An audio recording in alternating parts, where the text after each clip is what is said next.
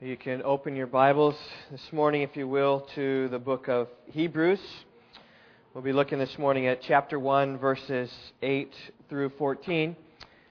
As you're turning there, I did want to just highlight a few announcements here in the bulletin for you. It's on the Weekly Word as well. But this insert, just really want to make you known of a free concert. John and Mary Geiger, these are friends of my parents. In fact, I wasn't playing. Dad, would you like to say anything about them? I know it's kind of, I didn't talk to him beforehand, but you want to... Well, I would say it'll be an evening to remember praising God and listening to their singing, and I am sure that you all want to. Okay. These folks become friends of ours, and responsible them to come here, and they're going to be singing now as well.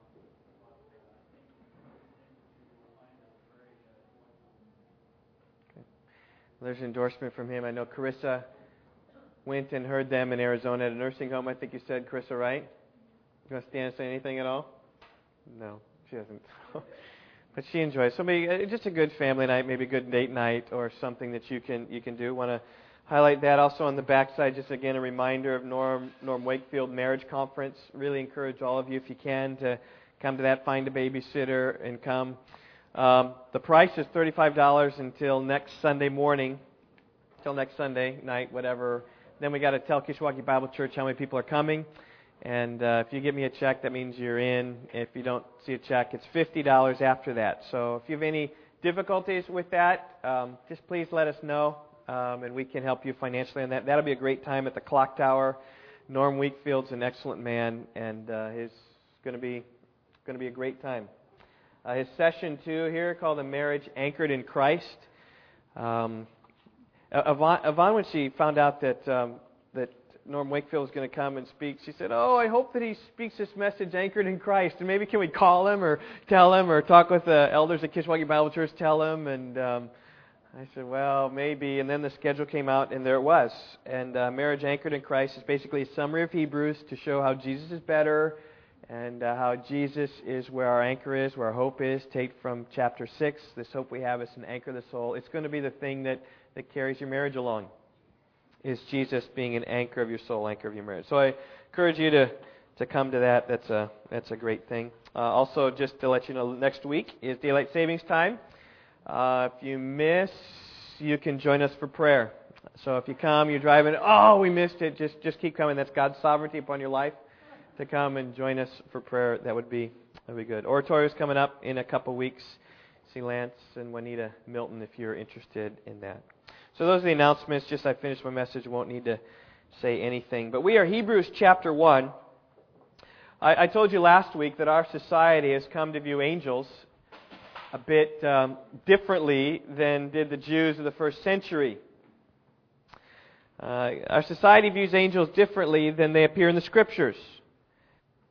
In the Scriptures, we see them as powerful, sovereign, mighty warriors. And yet today, we might see them as gentle women with wings, coming to comfort us in our sorrows and our trouble and our tears.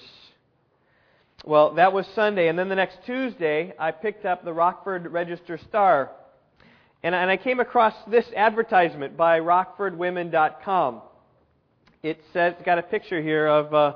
can you see that? If not, there it is. Yep, you can see it right up there. It says, believe. And kids, what do you think this picture is a picture of? It's a picture of an angel. So they think, never mind that angels never appear as women in the Scriptures. They always appear as men. And we're never told to believe in angels. Angels are just there and help. Yet this is the tenor of many people in our society today. They see these angels as nice beings. We just need to believe in them. And this is going to be a talk November 12th. I'm not putting a plug for this talk, but Joan Wester Anderson is going to speak at Forest Hills Community Club. And she's going to speak about an afternoon with angels. Is really what it's going to be. She has written, I looked her up on the internet, don't know anything about her, but she's written books like these, like Where Angels Walk, In the Arms of Angels, Guardian Angels, The Power of Angels, and An Angel to Watch Over Me. Apparently, she's become quite an expert on angels. I don't know anything about these books. I don't know anything about this woman who did this. But I don't think it's an accident that she's going to be speaking at a women's gathering primarily. It's not an accident. I mean, men aren't interested in precious moment figurines flying around. We're not. I don't think it's scriptural. And my suspicion is that Joan Wester Anderson's fascination with angels is only partly grounded on Scripture. And I suspect, though I don't know, you can go out and prove me wrong, that would be fine, you can prove me wrong, but I suspect that her stories are mostly gained experiences of people who claim to have been helped by angels. Now, they may be true, they may not be true, we don't know, but all these experiences of people with angels, lots of strings of anecdotes probably, people have been in great dangers and been rescued from them, but I would suspect that there would be little Scripture in these books for the reason simply that if you study angels of Scripture, you'll find out that they themselves have their own fascination. People might be fascinated with angels, but angels have their own fascination. You know what the angels are fascinated with? They're fascinated with us, and they're fascinated with the Lord. But they are interested, they are obsessed with Jesus Christ and the salvation that He brings. They observe, as Ephesians chapter 3 says, they observe the church to see how the relationships get with people who sin against one another in the church. Because as other angels sinned in their domain, they just know they've been banished forever. They don't know of fellow sinning angel relationships. They marvel to see what the gospel does with people. It says in 1 Peter 1 verse 12 that they long to look into this salvation that God has given them. They don't know of grace personally. They're sinless beings. But they long to look to understand God's grace, looking at Jesus through the eyes of faith that we have. They're around the throne rejoicing when any sinner repents. They are infatuated. They are obsessed with God. You can read about that in John chapter 12, about the angels around the throne worshiping Jesus. As the glory that Isaiah saw is really the glory of Jesus. And one would think that anybody who's fascinated with angels ought to be fascinated with the one with whom the angels are fascinated with, right? And alas, there are many whose hearts are fascinated with angels, but they miss the one who's greater than angels. Well, if any passage would help those sorts of people, this passage in Hebrews chapter 1 would help them, because this passage sets before how Jesus is better than the angels. You can see it right there in verse 4 of chapter 1. Jesus has become much better than the angels, as He has inherited a more excellent name than they. And verses 5 through 14 make the same point over and over and over and over and over again, saying Jesus Christ is better than the angels. He quotes from 7 different Old Testament passages saying that Jesus is better than the angels. And what's interesting, in my study this week, is I looked here at Hebrews 1 again and really delved into here. I was amazed at how all these passages interrelate and intersect with one another and really have a similar kind of feel and theme. They're not just unrelated texts that you just kind of grabbed here and there and there. And they're not just texts that even talk about Jesus in a way. They all lift Jesus up in a similar kind of fashion. They point to Jesus as being the anointed Messiah. Several of these texts allude to it, or even in the context of them, speak about the messianic promises that there are. These texts, several of them point to Jesus as God Himself. Several of these texts describe Jesus as being the King. They tell of how Jesus is the Creator, and several of them even speaks about how Jesus will endure forever being God. And so all of them have these same kind of flavor of themes woven in the midst of them. And that's why I think it's a harmony. It's really a symphony. Sim with, phony sound. Sounding together with. All of these scriptures are speaking the same thing. They're singing the same melody, that Jesus is better than the angels, right? And so the conclusion is this: Jesus is better, so believe in Jesus, right? You don't need to believe the angels. Believe what the angels believe is Jesus. Don't be fascinated by the angels. Be fascinated by what the angels are fascinated by. My aim this morning is the same as last week. I just want to lift Jesus high so your love for Him would increase, so your worship for Him would increase. Worship of Him would increase. That He would just be high in our lives. I think as we have a high view of Jesus, so will our lives be helped. Well, in verses 4 through 7 last week, we looked at these verses and we saw the fact that the details of the passage might be difficult, but we saw the main point being crystal clear, that Jesus is better than the angels. You know, if you write in your Bibles, which I would encourage you to do, maybe draw a box right around verse 4 and then just say main point, because it's the main point of all of chapter 1. He's better than the angels. And we're going to pick it up this morning in verse 8, but it's right in the middle of this whole main point. Everything hinges on verse 4. So we're going to go 5 and following, and we'll pick up 5, 6, and 7 by way of review really quick. And those are points in your outline, so you can fill them in. Maybe you remember there are points in your outline, or maybe you forget. If you remember, you can write them in. That would be good. Point number 1, verse 5, Jesus is the Son. To which of the angels did He ever say, "You are my Son, today I have begotten you, and I will be a father to him, and he shall be a son to me"? The point here is that none of the angels have ever been given the name of Son. And as the Son, Jesus owns a name better than the angels ever have, because the Son is the heir, and the heir is higher than the servant, which angels are, as verse 14 says. They are mere servants. But Jesus is the Son. He's the heir. Well, the next point comes here in verses 6 and 7. Jesus is worshipped. Verse 6, and when He again brings the firstborn into the world, He says, "Let all the angels of God worship Him." And of the angels, He says, "Who makes His angels winds and His ministers a flame of fire." The point is the contrast between verses 6 and 7. On the first hand, you see the divine fiat coming from the throne of God itself, a command to the angels. Angels, you must worship Jesus. And then the contrast comes in verse 7 about angels, on the other hand. You are ministers, you are servants, you are messengers. You are not to be worshipped. And just as the lesser is blessed by the greater, so also is the greater worshipped by the lesser. And as Jesus is worshipped by angels, it makes Jesus better than the angels. The logic, I think, is clear. It's easy. It's right before us.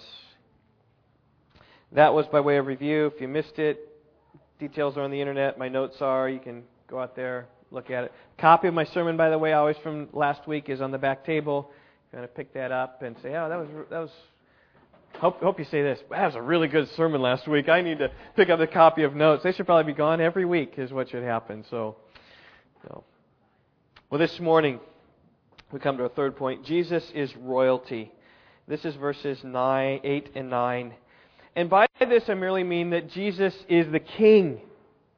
He's royal. None of the angels have ever assumed the title of King. Nor have any of the angels ever been anointed King. But Jesus has. You can see it here right in verses 8 and 9. As I read verses 8 and 9, I want for you to think in your mind, where are kingly words, kingly metaphors? And kids, even I've got your notes, you got to circle them when you see the kingly metaphors. He says, "It's your throne." But of the Son, He says, so He's speaking to Jesus of the throne. He says, "Your throne, O God, is forever and ever, and the righteous scepter is the scepter of His kingdom. You have loved righteousness and hated lawlessness. Therefore God, your God, has anointed you with oil of gladness above your companions." What words do you see that are royalty here? Shout them out. What's one word you see? What do I hear? Throne, right? Verse 8. He has a throne. It says, "Your throne, O God." It's only kings that sit on the throne. The king's servants stand around the throne and serve the one on the throne. He sits and they stand. And none of His angels ever had a throne. None of His angels ever got to sit on the throne. But rather, Jesus does, because He's the King. He is royalty. What's another royalty word here? Scepter. Right? Verse 8. In fact, His scepter is even called the righteous scepter. Only kings have scepters, which they make their rule, their desires known. Maybe you remember the time when Esther came into the presence of the king. The king had to show the scepter that he was going to accept Esther into his presence. He points forth, he banishes. The scepter is a symbolic of his rule and reign and what he has. And Jesus has a scepter. None of the angels have a scepter, but Jesus has a scepter because He's a king. What's another kingly word here? Kingdom, right? We see that at the end of verse 8. The scepter of His kingdom. Only kings have a kingdom. Everyone else is subject to the king. The king has a kingdom. It's his kingdom. We never see any of the angels possessing or ruling over a kingdom, but Jesus does. Any other kingly words you see there? Righteous. It's a good word. I'm not sure it's necessarily of king. Are angels righteous? Who said that? Over here. I forget who said. Way back in there. Andrew said it. That's a good. Thanks for being involved. Righteous. Angels are righteous, right? It's his scepter, which is a righteous scepter. Any others you see? Anointed. Was that you, Andrew? No. Who? Oh, it's Jared. Good job, Jared. Anointed. That is. It's a kingly word. God, your God, has anointed you. Priests are anointed. Prophets are also anointed. Kings are anointed. Maybe you remember the time when Samuel came and identified Saul as king of Israel. 1 Samuel 10, verse 1. Samuel took a flask of oil, poured it on his head, kissed him, and said, "Has not the Lord anointed you as ruler over his enemies?" It was his anointing as the king. None of the angels were ever anointed. Only the king was. Right? You add up all of these things together, that Jesus has a throne, He has a righteous scepter, He has a kingdom, and that He is anointed. This is true of none of the angels. Just shows you how much greater He is because He's royalty. And nowhere, it's interesting, does this aspect of royalty come out as clear as it does in the original context. These words are from Psalm 45, and it would do well for us to look back there. So turn your Bibles back to Psalm 45. Psalm 45 is called a marriage psalm. I'm disappointed Paola's not here today. Paola and Julio just got engaged this past week, and they're not here because this is a marriage psalm. This could be a psalm for them. It's a song of love. I think the NIV even calls it a marriage song, or a song of matrimony, or a song of wedding, or a wedding song, or something like that in the title. It is a wedding. It's celebrating a wedding, but it's not the wedding of everybody, of anybody. It is the wedding of the King. Look at verse 1. The psalmist says, "My heart overflows with a good theme. I address my verses to the King. My tongue is the pen of a ready writer." And one of the things I love about weddings is that weddings are happy occasions. Almost always they are. Certainly there are unhappy weddings. Right, we get the shotgun wedding where the farmer Joe is standing there with a shotgun. I'm not sure that's such a happy wedding, but there are. I've never been to an unhappy wedding. Let's put it that way. Weddings are happy, joyous time. Two lives coming together to join as one. Two families coming together to have a bond together. All their friends coming to join in the celebration. The bride takes great pains to be seen in her best light. And the groom dons a tuxedo and stands before everybody, handsome as can be. The ceremony is filled with joy. Just watching the face of a bride and groom, right, is worth any sacrifice it means to come to a wedding. The reception afterwards is a time of joy and rejoicing. Any conflicts before are kind of forgotten for that day. Any problems are forgotten. It is a joy of a wedding. And that's what the psalmist is speaking about here in verse 1. He just has a heart that's overflowing with joy and happiness, and he sets forth his desire to write out a few lyrics dedicated to the King who is soon to be wed. His thoughts then continue in verse 2 by describing the groom. He says, "You are fairer than the sons of men. Grace is poured upon your lips. Therefore God has blessed you forever." Here is the King in all His beauty, lifted up, being fairer than anybody. You are more handsome than anybody in the land. And God's grace is upon Him as He receives His favor, being blessed forever and ever. His strength is described in verses 3 through 5. So picture it. "Gird your sword on your thigh, O mighty one. In your splendor and your majesty, and in your majesty ride on victoriously for the cause of truth and meekness and righteousness. Let your right hand teach you awesome things. Your arrows are sharp. The peoples fall under you. Your arrows are in the heart of the King's enemies." Picture here's military strength. Here's the King domineering in his power. He's got sword in hand. He's got arrows in his quiver. He mounts his royal steed and goes forth to defend the truth, to uphold justice, to conquer his enemies. He rides on victoriously. His kingdom isn't short-lived, rather it endures forever.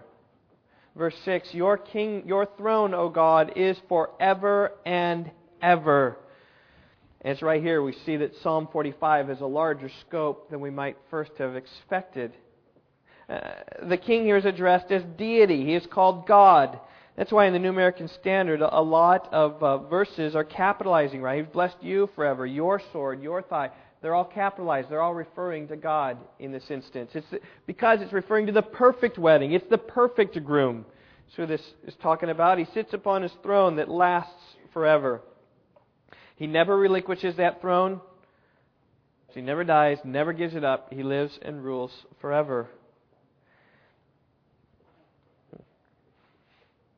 And here we see an instance how a passage quoted in Hebrews, right, can really carry the same theme as the other passages. Right? Remember last week we talked about 2 Samuel 7? We talked there about the line of David being anointed with this one. Out of his seed would come one who would rule and reign forever. His kingdom, God says, shall endure before me forever. Your throne will be established forever. We see the parallel thought right here in verse 6. Your throne is forever. Right? That's what I was talking about earlier, about how these passages kind of just go together and they link together. It's a picture of Jesus being the king on this throne forever, to have a dominion that lasts throughout all time. In 2 Samuel 7, we saw God's promise was to have a divine Messiah. You remember I said that one of the seed of David that was the Messiah, either his throne can last forever because he has children forever, or he has one that lasts, endures, and reigns forever, and that is the Messiah, who indeed has got to be deity. Yes, and we see it even here.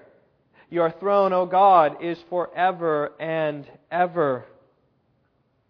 And we see back in Hebrews that this is being addressed to Jesus. It says, but of the Son, He says. But of Jesus, He says, your throne is forever and ever. And that's the point. The point is that here we have a divine King, Jesus Christ. And as such, the divine King is better than angels, isn't He? Of course He is. So we continue. In verse 6, we see the characteristic of His reign, which is characteristic of the reign of God, what it will be like, what it is like. He says, a scepter of uprightness is the scepter of your kingdom. You have loved righteousness and hated wickedness. And this describes Jesus and His kingdom perfectly. It's a righteous kingdom. It's done away where all wickedness is gone away because the King hates wickedness. He wants justice to prevail. God gives governmental rulers basically two fundamental tasks, is all they need to do. They are to punish evildoers. They are to praise those who do right. That's what it says in 1 Peter chapter 2, verse 14. To some extent, all governments on the planet do this. They punish evildoers, praise those who do right. Especially on the micro level a little bit, which is people, because if evildoers weren't punished, anarchy would totally reign and they would usurp the king. So there is some justice. All countries have a law court. Now some may be corrupt and some may not do the job well, some may be better than others, but none of them reign perfectly, but Jesus reigns perfectly. Justice completely prevails because He loves righteousness and hates lawlessness. The thrust of our text here is this, is that the King is particularly focused upon having a righteous kingdom. He's attentive to the issues of righteousness and justice. And we would expect such from a reign from God. His kingdom is a righteous kingdom. In God's kingdom there will be no injustice. God will make sure it's all right. And that's God's blessing upon that kingdom. And that's what we see here in verse 7. It says, therefore God, your God, has anointed you with the oil of joy above your fellows. Okay. It's addressed to Jesus, and it says, God, your God, blesses you. Here we see God blessing God. The king is identified in verse 6 as being God, and yet verse 7 we see that God is anointing God, and you say, how can that be? Well, here's the Trinity in the Old Testament.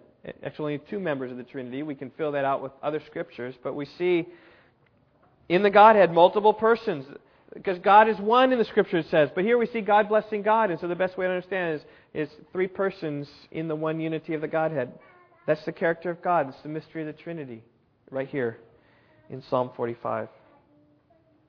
Furthermore, verse 7 has messianic overtones. So this whole anointed you. The Hebrew word there is Mashiach, from which we get Messiah. That is potentially an anointing of a Messiah word, the anointed one. And we saw that last week in Psalm 2. Psalm 2 spoke about how the nations were raging against the king and his anointed, against the Messiah, and against the sovereign Lord.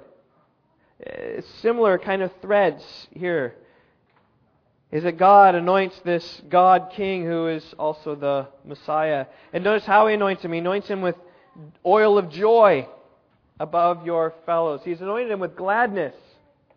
It gives a great picture of Jesus. Don't ever think of Jesus in heaven as a grumpy ruler of the universe.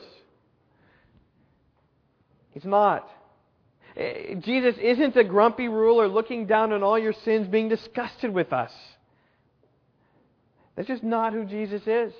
Jesus rules with a joy-filled spirit. Jesus is in a joy-filled heaven right now. He's delighted to be upon His throne. And later in Hebrews, we'll even see this. Hebrews chapter 12, verse 1. We are told to fix our eyes upon Jesus, who for the joy set before Him, right? The joy that He would experience now, for the joy set before Him, endured the cross, despising the shame, and has sat down at the right hand of the throne of God. When Jesus was dying upon the cross, He conquered victoriously because He had a joy in mind. He had the joy of ruling and reigning upon His throne, which is where He is now. And He longs for you to know that joy as well. So believe in this one who rules and reigns joyously. Well, for the sake of completeness and time, we're going to zip through the rest of this psalm, just commenting lightly, but just show you how it is a marriage psalm. Verse 8, all your garments are fragrant with myrrh and aloes and cassia. Out of ivory palaces, stringed instruments you have made glad. King's daughters are among your noble ladies. At your right hand stands the queen in gold from Ophir. In other words, all your garments are prepared. The musicians are in place. The guests have arrived. The king is seated and decked out right next to the queen of Ophir at her side. They're all beautiful, all ready for the wedding. The bride is described here in verse 10. Listen, O daughter, give attention, incline your ear. Forget your people and your father's house. The time has come for her to leave her household and join the king in holy matrimony, forgetting her father's house, but going to live in the palace of the king. And upon seeing the bride, the king is filled with passion, it says in verse 11. Then the king will desire your beauty. These words really take us, I think, to, in some way, the marriage supper of the Lamb. When Jesus Christ desires the beauty of the bride, which He Himself has made, He sanctified her through the washing of the water with the Word. He sanctified her, His bride, through His blood, and made the church lovely. And so that Jesus will marry not sinful us, He will marry perfected us, perfected and washed clean by His blood. And then the church in turn goes and worships Him. That's what it says here in verse 11. Because He is your Lord, bow down to Him. And here we see the queen bowing in respect to the king. And ultimately we can think about how the church ultimately will worship Jesus. Verse 12, the daughter of Tyre will come with a gift. The rich among the people will seek your favor. We see the guests arriving with gifts in hand, with well-wishing in their hearts. In verse 13, we see the marriage ceremony. The king's daughters. The daughter is all glorious within. Her clothing is interwoven with gold. Speaking about her gown, just gold, pure, expensive, nice. And she'll be led to the king in embroidered work, walking down the aisle. Her virgins, her companions who follow her will be brought to you. So they're coming, this wedding procession coming in. They'll be led forth with gladness and rejoicing, and they will enter into the king's palace. Here's the bride radiant. Her clothes magnificent, accompanied by her fellow virgins. They enter the palace where the wedding takes place. And then we jump forward to the fruit of the wedding, which is offspring. In the place of your fathers will be your sons. You shall make them princes in all the earth. I will cause your name to be remembered in all generations. Therefore the people will give you thanks forever. We see here the progeny of the king, just the kingdom which goes on and on and on and on. Just we see this wedding, the kingly wedding, has overtones of the marriage supper of the Lamb. And it all comes back to this. Jesus Christ is royalty. And His royalty, He is better than the angels because the angels have never ascended to the status of king. Okay, got it? Let's go back to Hebrews. Maybe you can put a bulletin there or some kind of piece of paper. I'd be smart to do that too. We go back to Hebrews. We see in verses 10 through 12 yet another reason why Jesus is better than the angels. Before I give it to you, I want to spend some moments looking at these verses, thinking about them, and then I'll give you my point because it flows here from the text. In verses 10 through 12 we read this. You, Lord, in the beginning laid the foundation of the earth, and the heavens are the works of your hands. They, that is the heavens and the earth, will perish, but you remain. And they all will become old like a garment. And like a mantle you'll roll them up, and like a garment they will also be changed. But you are the same, and your years will not come to an end. These verses, again, are addressed to you, Jesus. Right? Verse 8, of the Son he says this, and continuing on to speak of the Son, he says, you, Lord. They speak of how Jesus is the Creator. You, Lord, in the beginning laid the foundation of the earth. The heavens are the works of your hands. This is creation language. We saw this a few weeks ago in verse 2 when it speaks about through Jesus, God also made the world. And who's making the world? Jesus is the one who made the world. Unlike the angels who are made into winds, Jesus created the winds. He created the world. So on one level they speak about Jesus as Creator, and yet verse 11 and 12 have kind of a different theme a little bit. They speak more about His eternity. Look at verse 11. It says, you remain, right? The things of earth will perish away. You remain. Verse 12. Verse 11. What verse am I here? You are the same, and your years will not come to an end. That's verse 12. It just speaks about His enduring nature. So He's the Creator, which makes Him better than the angels. He's eternal, which is a little bit like the creation. Like angels, we all are eternal, but it's eternal in a different respect. He's eternal in a sense with reference to creation, that the creation will pass away, but Jesus remains forever. Things of this earth will be done. And so in taking these two themes into account, here's my fourth point. Jesus is the eternal Creator. He's the Creator that's eternal. And notice His eternality has reference to the earth. Has reference how the earth will pass away, but Jesus continues on. The illustration here is clothes that wear out. Do any of you know of clothes that wear out? Yeah? I know of clothes that... Michelle, you want to say something? Ray, you thought about wearing your pants today. You didn't wear your pants today. You did? Stand up, Ray. How about you show us your pants? They are wearing away. How about you standing up there? Yeah, shedding away a little bit. Oh, holes. But why do you wear them? They're your favorite garments, right?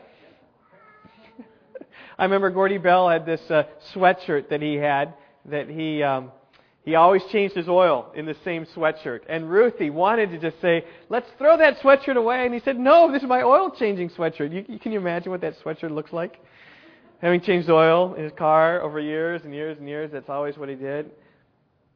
This is like perfect time for an illustration, right? So I talked with Yvonne, and we looked desperately for this illustration.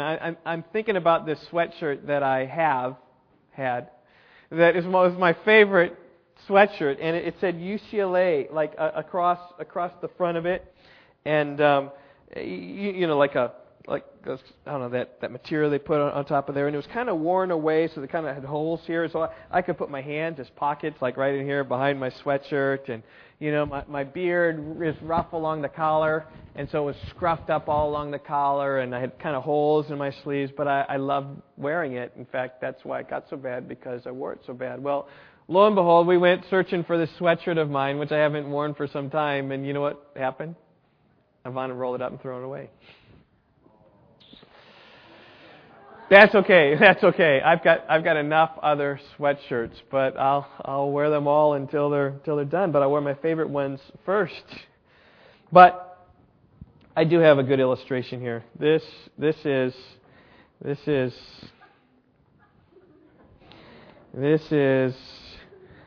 half of Hannah's old blanket. Right, Hannah? And as I recall, I'm trying to think, this spot here is ripped purposely because somehow she put her thumb in here, as I remember, and kind of, did you do that? I remember some of our kids did that because even over here on this one, I think there's little holes in here, and it's ragged. And this is a guy, and you know what? Think about how difficult is it for us merely to roll this up and throw it away. On one level, it's pretty easy. Now, we have lots of sentimental value attached to this. This is why we still have this thing, all right? But it's easy for Yvonne to roll my sweatshirt up and throw it away. It's easy for us to do that. And so likewise, it's easy for Christ to take the whole universe, rolling it up like a scroll, like Revelation 6:14 says, and just throw it away. And the ease with which He can do that is the point of the passage. The creation will crumble, but Christ will endure. The universe began with Jesus, and Jesus will end it. He'll roll it up like an old rag and cast it aside. That's the picture here. And none of the angels can do this. None of the angels created the world. None of the angels have sovereignty over the world. They can say, angel, okay, we're going to stop the world right now. They're going to destroy the world. They can't. It doesn't work. Only Jesus can. Makes Him better. Now, we've looked at the original context for all the Old Testament passages here, most of them. I think it'd be good for us to do as well here. Verses 10 through 12 come from Psalm 102. So you can turn back in your Bibles to Psalm 102.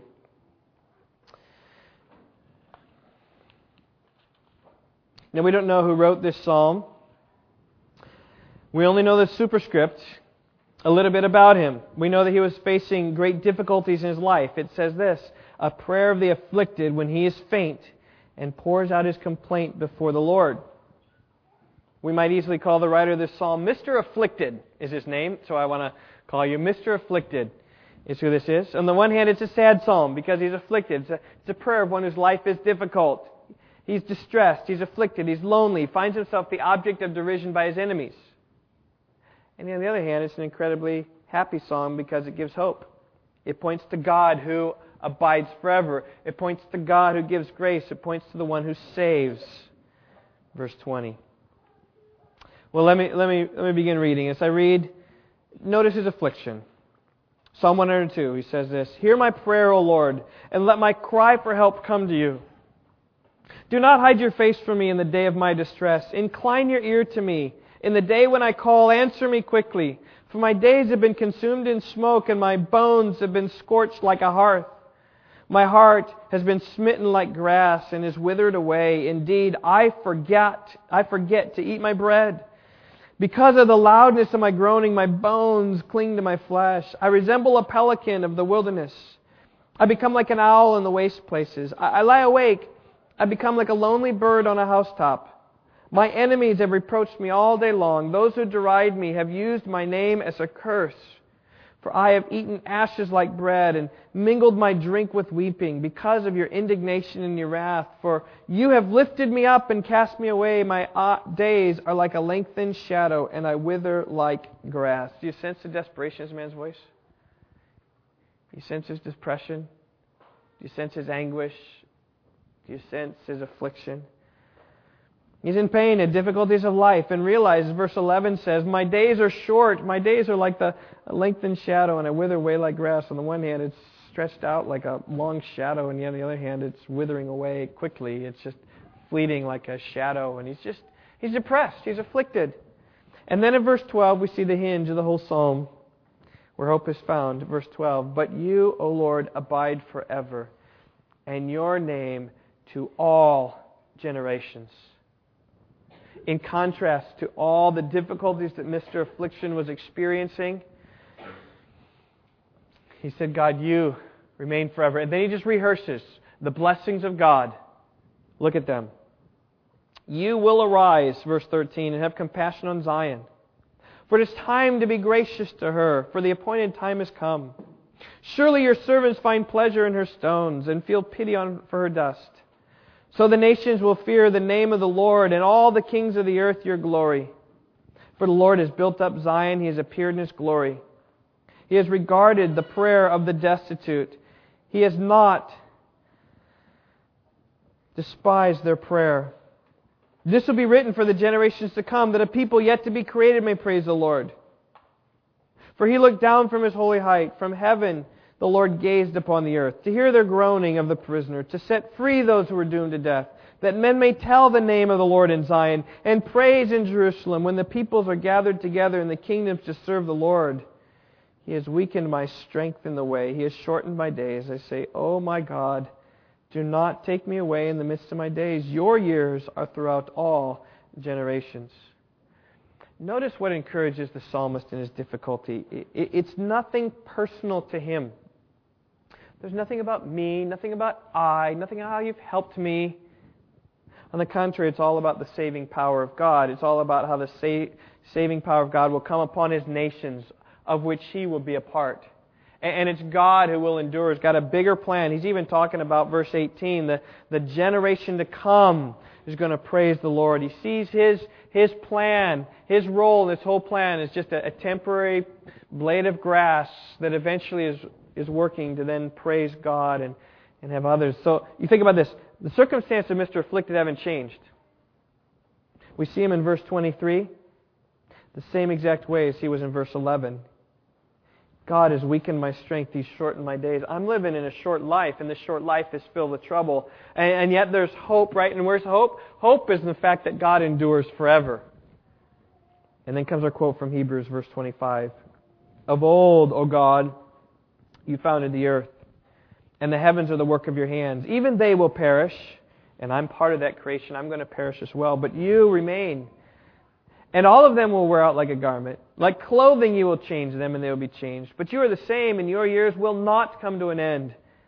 The children of Your servants will continue, and Your descendants will be established before You. So even there, in light of just my days are small, yet we will continue on, just like God has continued on. Now, it ought not to be lost on us that the one saving in Psalm 102 is identified as Jesus Christ in Hebrews chapter 1. There's nothing inherent in Psalm 102 that would lead us to draw that conclusion, but it's a proper conclusion to draw, because Hebrews 13 verse 8 said Jesus Christ is the same yesterday, today, and forever. And that's what this psalm is talking about, the one who endures forever. Hebrews chapter 1 verse 2 says that Jesus made the world. He's the creator of the universe, which is what Psalm 102 speaks about. Hebrews is all about Jesus being our Savior. In fact, we will see that. That's where chapter 1 is headed. In fact, turn back in your Bibles to Hebrews chapter 1, or actually we're going to chapter 2. Next week, we're going to be in chapter 2, verses 1 through 4. And it's all going towards the salvation that's given us in Jesus. For this reason. What reason? The reason that Jesus is better than the angels. We got a great salvation. We must pay much closer attention to what we've heard so that we do not drift away from it. For if the word spoken through angels, right? The angels are the messengers of the word. If the word spoken through them proved unalterable, and every transgression and disobedience received a just penalty, how will we escape if we neglect so great a salvation? There it is. How shall we escape if we neglect so great a salvation? Hebrews is all about the saving plan of God in Jesus Christ. So it's appropriate here that we see the Savior of Psalm 102 is none less than Jesus. We have a great Savior. And we're not going to escape if we neglect this great salvation that we have, Psalm 102. Jesus is better than the angels. Angels can't save, they're messengers, they're servants. So don't look to angels to save you, look to Jesus. And if you're like Joan Wester Anderson, you might be in danger of missing the Savior in the midst of you being consumed with angels. Well, that was my fourth point. Jesus is the eternal Creator, the one who sustains, the one who saves. Final point. We see that Jesus is the Son, He's worshipped, He's royalty, He's the eternal Creator. Verses 13 and 14, my final point, Jesus is the sovereign one. Verses 13 and 14, but to which of the angels has He ever said, sit at my right hand until I make your enemies a footstool for your feet? Question number one. Question number two, are they angels? Not all ministering spirits sent out to render service for the sake of those who will inherit salvation? You see, two questions. They're rhetorical. The first question starts in verse 13. To which of the angels has He ever said? Which of the angels ever received this honor of being seated at the right hand of the throne of God? Well, none of them did. This is the same argument he used in verse 5. To which of the angels did he ever say, "You are my son, today I have begotten you"? It's like an inclusio. It begins this text this way and it ends this text this way. To which of the angels did God ever do this for? He didn't. None of the angels did he ever do that. None of the angels were ever told to sit. Rather, the angels are sent out to serve. Jesus even spoke about the angels who are continually beholding the face of God. As they're continually beholding that face, though, he talks about them, these little ones who have the angels guarding them, protecting them. So it's they're watching the face of God, seeing to say what God says, okay, go help him. Go help him. Go there. Go do this. And as soon as he makes a hand motion with his hand, they are off and gone. They're like eyes of servants who look to the hands of their master, seeing what God says. And as soon as he says go, they are gone. That's who angels are. By way of contrast, the king, rather than being sent out, the king sits on the throne. The contrast between the angels and the Son is apparent. It says in verse 13, "Sit at my right hand, but the ministering spirits are sent out." Well, to show this again, he quotes from Psalm 110. So let's go back there quickly. We're running out of time, but we will come quickly. Psalm 110 is the first of several quotations in the book of Hebrews from Psalm 110. It was alluded to in chapter 1, verse 3, when it says that Jesus sat down at the right hand of the Majesty on high. That was from Psalm 110. It's quoted in Hebrews 10, verses 12 and 13. In contrast to the high priests who are about doing their work, it says that Jesus, on the other hand, having offered one sacrifice for sins for all time, sat down at the right hand of God, waiting from that time onward till his enemies made a footstool for his feet. They're busy working, but Jesus sat down. His work is accomplished upon the throne. His sacrifice is better. He doesn't need to keep working at it. Psalm 110 is also alluded to in Hebrews 12, verse 2, where we're commanded to fix our eyes on Jesus. Fix our eyes. Think about Him. Reflect upon Him, the author and perfecter of faith, who for the joy set before Him endured the cross, despising His shame, and has sat down at the right hand of God. We are commanded to think about the place of Jesus. We're commanded to think of how He sits to the right hand of God. It's the way we get through trials and agonies of life. Hebrews 12:3, "Consider Him who has endured such hostility by sinners against Himself, so you don't grow weary in doing good." When our attention is upon Jesus, we consider His trials that He went through and endured, and our souls are strengthened in it as well. Psalm 110. It's quoted 22 times in the New Testament, the most often quoted psalm in all the Scriptures. It's power-packed. Verse 1, "The Lord says to my Lord." Here's David writing and saying Jehovah is writing to my Lord, the Messiah, who also, by the way, is His Son. And as Jesus confronted the Pharisees, how can He be called the Son if He is also His Lord? It's only because He's deity, alluding to the deity of Christ again. Again, we see this enthronement thing. "Sit at my right hand." He's sitting at the throne until I make your enemies a footstool for your feet. It pictures the sovereign Lord, the Messiah, see at the right hand of the throne of power. And no angel ever received this honor.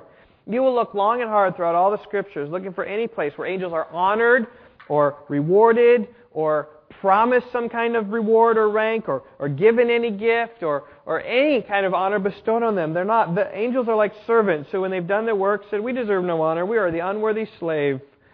We've only done what we ought to have done." That's how you find angels. You don't find them receiving honor and praise and gifts and promises. They're not.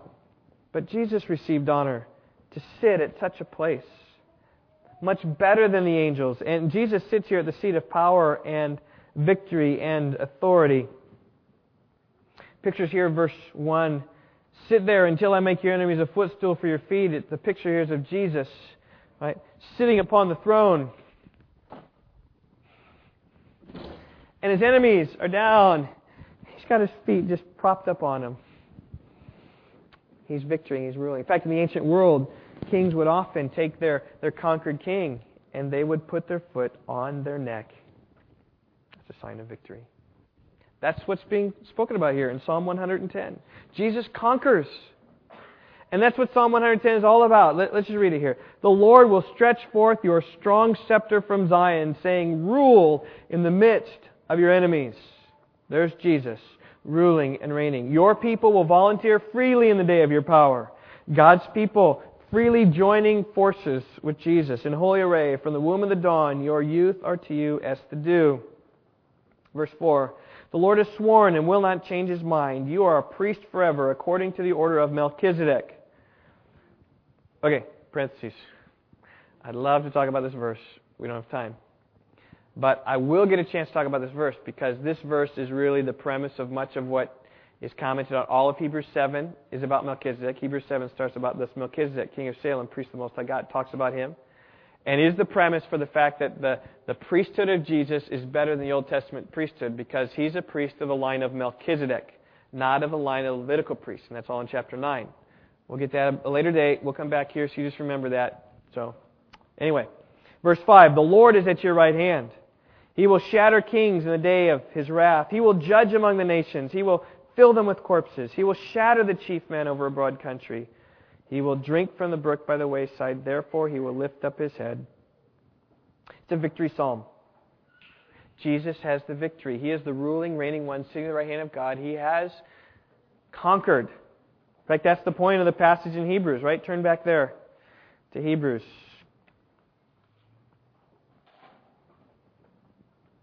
He's obtained victory. He's seated in His victory seat, the place of honor. His work is accomplished. His deeds are done. He now rules as king. And by way of contrast here, verse 14 comes.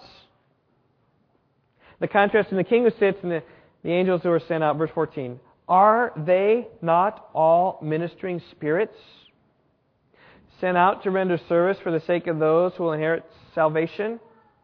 You know, there's almost a note of sarcasm here. Jesus sits on the throne, and angels, aren't they just merely like sent out to serve us who will inherit salvation? Aren't they like? So what is your fascination with angels, dear people? I don't know. I don't understand. Jesus is on the throne, and you want to pay attention to His subjects? That's like traveling to London, seeing Queen Elizabeth at Buckingham Palace, getting privileged entrance into the throne room where she is, and she's seated upon the throne, and you don't look at Queen Elizabeth, rather you focus your attention upon the maid who's in charge of the linens at Buckingham Palace, and starts talking about them and fascinated about the linens. Well, where do you wash them? Do you wash them with soft water? Does the water come from the Thames? How does it, like you've missed the point. You're looking at the maid rather than looking at the Queen. All those who look to angels rather than looking to Jesus. Well, this verse does bring up the concept of guardian angels, perhaps. I mentioned before, Jesus said about the angels are before the Father, looking at the face of Him, ready to go out and protect the little ones who are in danger. And I think it does speak in some sense about angels. They are servants to us. They render service to us. They help us. In Psalm 91, it says that He will give His angels charge over you to guard you in all your way. They will bear you up on their hands so you don't strike your foot against a stone. And I do think that a general principle in Scripture is that the righteous days will be long, the wicked's days will be short. It may well be that angels are sent out in some instances to help righteous lives live longer. Right? That car crash that never happens, that disaster you just barely miss. There could be some angels involved in that, for sure. I mean, after all, angels shut the mouths of lions to protect Daniel, to prolong his days. An angel delivered the apostles from prison. Angels come in, and even on occasion, later on in Acts, an angel delivered Peter from prison. It is interesting in Acts chapter 5 that was protecting Peter from death because he had just... No, that's not quite right. In chapter 12, it's protecting Peter from death. Herod had just killed James, and Peter was in prison about to see the same fate. And the angel rescued him out so Peter could go and spread the gospel longer. Angels ministered to Jesus in a time of weakness. And so it is that we see here, angels are service. And I would not doubt that angels are around. Perhaps they've helped you. Maybe you don't see them. In fact, it even says in Hebrews chapter 13, verse 2, it says that we don't neglect to show hospitality to strangers, for by this what? Some have entertained angels without knowing it. So if you know it, then maybe you'll talk to Gene Wester Anderson and get in their book. I was saved by angels. But the premise here is that you don't even know where angels are. Maybe you help them. Maybe you visit them. Maybe they visited you, helped you, given some counsel and advice. Well, who knows? But they are there. But they are not the ones to take the honor. Jesus is the one who has the honor. And I simply say, may we worship Him. Amen? Amen. Let's pray. Lord, I thank You for Your Word, which is so crystal clear. Jesus is better than the angels. And pray that You would cause us to look to Him. And our struggle today might not be angels. Our struggle today might be something else. There might be other things that we look to as more important than angels. We might look to status. Or we might look to our sports gods. Or we might look to money. Or we might look at other things as more important than Jesus. And I pray by Your strength and Your grace, You'd help us to look to Jesus. That's the greatest of all things. And I think of how this will flesh itself out. This is going to be the message at Rock Valley Bible Church for another year, that Jesus is better. And so I pray that we would look to Him and realize the better possession we have, so we don't turn away from it, we don't forsake it. So help us, strengthen us in these days. God, I pray You'd strengthen us even this day to focus on Him who loved us and released us from our sins by His blood. In whose name we pray. Amen. And you're dismissed. Have a great day.